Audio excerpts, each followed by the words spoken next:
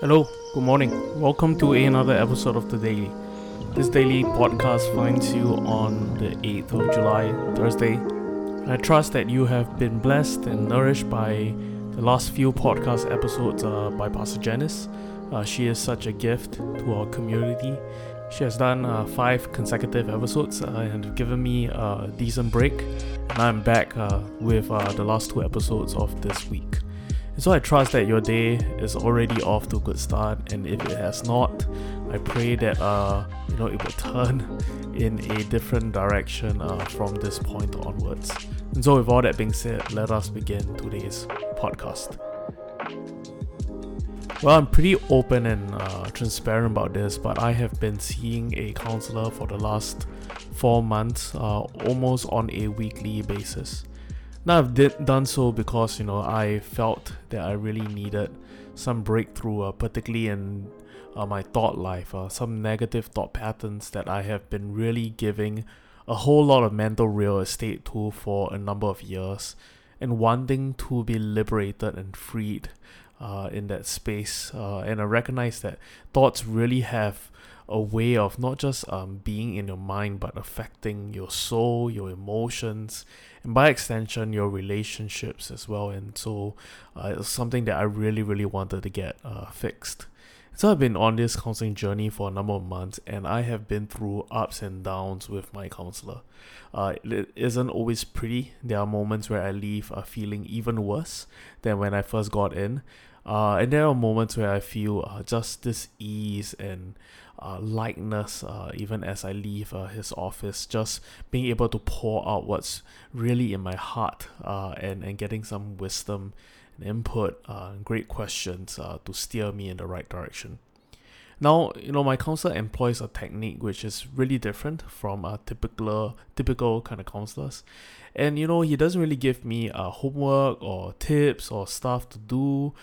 We don't really have a clear kind of a tracking process for progress.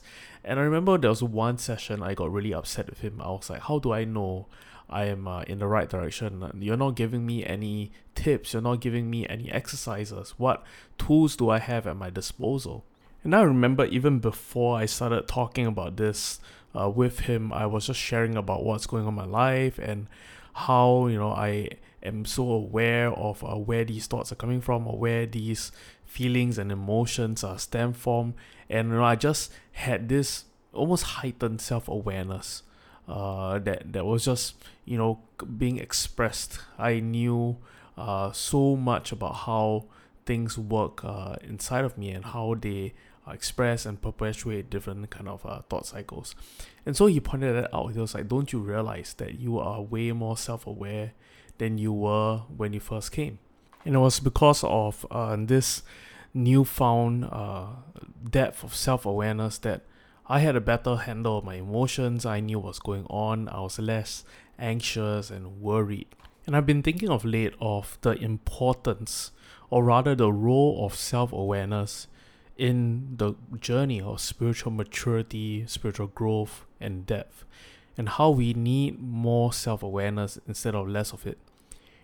For many of us, perhaps you are like me, and we default to wanting more information, tools, tricks, know-how, skills when we face different situations. But perhaps, in the journey of spiritual maturity looks less like looking externally for more solutions, but instead looking internally and identifying what has gone out of sync. What have I allowed inside of me, inside of my heart, that is now shaping my thoughts, my behaviors, my interactions, affecting my relationship both with people and with God? Now we commonly understand this process of looking internally as introspection. And it's interesting, the word introspective comes from 2 Latin words, intro and specere. Specere means to look out or to scope out, and intro meaning inward or inside. And so to be introspective is literally to look inside yourself. Now in small doses, introspection can be really healthy. In Psalm 139, David prays this prayer: search me, God, and know my heart. Test me and know my anxious thoughts. See if there's any offensive way in me, and lead me in the way everlasting. In another place he prays, may these words of my mouth and this meditation of my heart be pleasing in your sight, Lord, my rock and my redeemer. And so we glean from scripture and in the practices, the prayers of David, that it is right and often good to look inside on a kind of regular basis, probing for sin, exposing ungodly motivations, thoughts and meditations and cravings that are out of sync with God's ways. Over a millennial and a half ago, St. Augustine famously prayed this prayer: "Grant, Lord, that I may know myself, that I may know thee." Let me say that again. Augustine prayed this prayer: "Grant, Lord, that I may know myself, that I may know thee." He seems to suggest that self-knowledge and God knowledge are in a way tied together. We don't hear this often in church, do we? We talk a lot about amassing biblical knowledge. We talk a lot about understanding biblical nuances and cultural issues and how we ought to respond. We talk a lot about, being immersed in good Christian literature. We talk a lot about amassing information. And we've often equated the process, or rather the means to transformation, as just amassing more knowledge and information. That somehow if we are able to get our hands on more information, the more transformed we would be into the image of Christ. And the fallacy in this approach is that we live in perhaps the most well-resourced and well-informed generation in all of human history, and yet the struggle of sin is as real or even more real in our day and age. And so we can logically conclude that information, just mere knowledge alone, is not the way to which we are transformed. There is something more that we need. And I'd like to put it to you this morning that we need to grow in an awareness of self. As we grow in our knowledge of God and what He says about us, at the same time we need to embrace this inward journey, this journey of looking inside our heart, our soul, and seeing what is there, growing in that kind of self-awareness. That, as St. Augustine suggests, is the pathway to which we know God. Now, in my own life, I've rarely met people who have embraced this inward journey for probably a couple of reasons. The first would be the reason I've already brought up. We have this idea that transformation really occurs with amassing more information through the external. There's rarely any kind of internal journey or process. We often regard this kind of self-knowledge as inferior to God knowledge, or rather biblical knowledge, but the two really go hand in hand in this journey towards spiritual maturity and growth. And the other reason why we don't entertain the inward journey is because we're just simply too busy.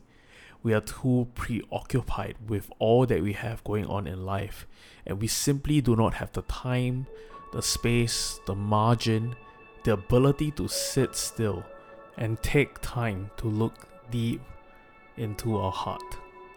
It was Dallas Willard who once said that hurry is the great enemy of spiritual life in our day. We must then ruthlessly eliminate hurry from our lives. Corrie ten Boom once said that if the devil can't make you sin, he'll make you busy, because the truth is this, that both sin and busyness have the exact same effect. They cut us off from connection to God, to other people, and even to our own soul. And we live at such a pace to the ruin and detriment of our very own souls. And perhaps the most spiritual thing for us to do in our culture in this age is not to buy a large biblical commentary set. It is not to go to another Christian conference. It is not to search out a prophet for a word.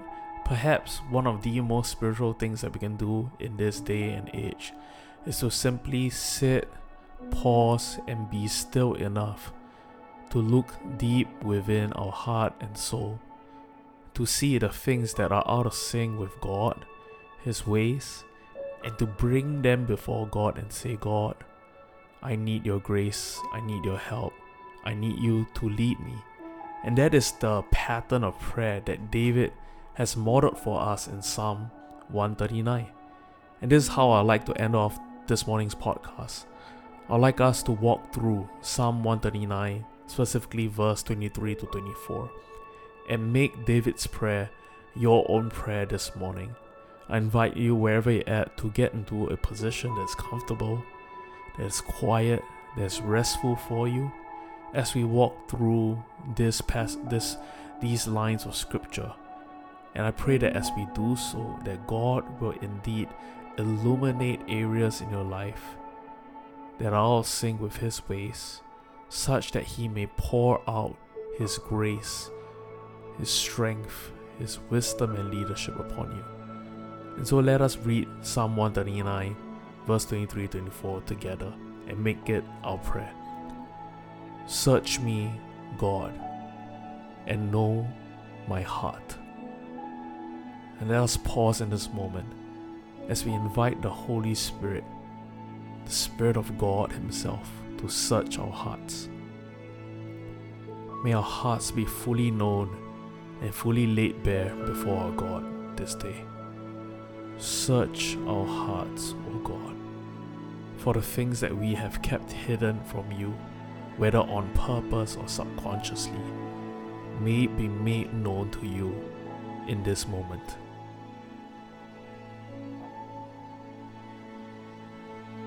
The verse goes on to say this: test me and know my anxious thoughts. God, we pray for any thoughts that are out of sync with you, any thoughts that are rooted and grounded in anxiety instead of your perfect peace, may be made known in this moment.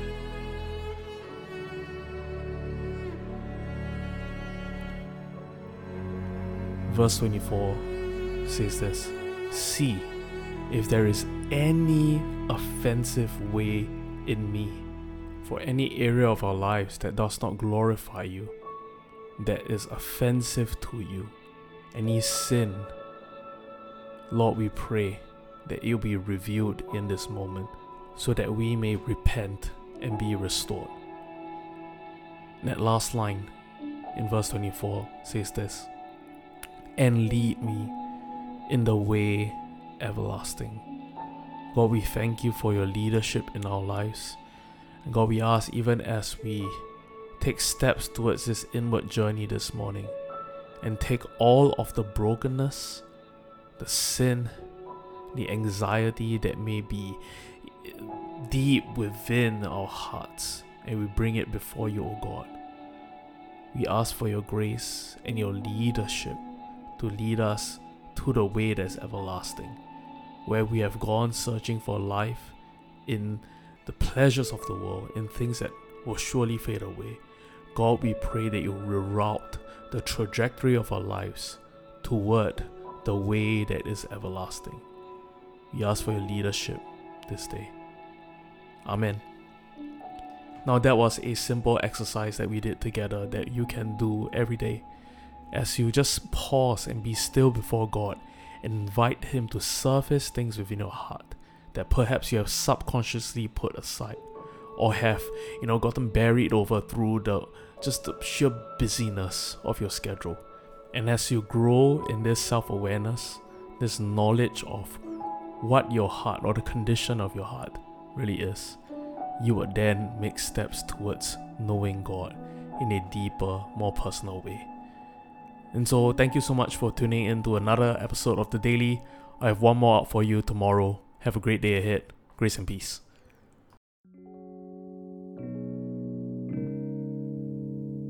Hey, Pastor Andre here. Thank you so much for tuning in to another episode of The Daily. If you like what you're hearing and you want to check us out, you can look us up on Facebook or Instagram, or check out our website www.thecity.sg for more information. Have a great day ahead. Grace and peace.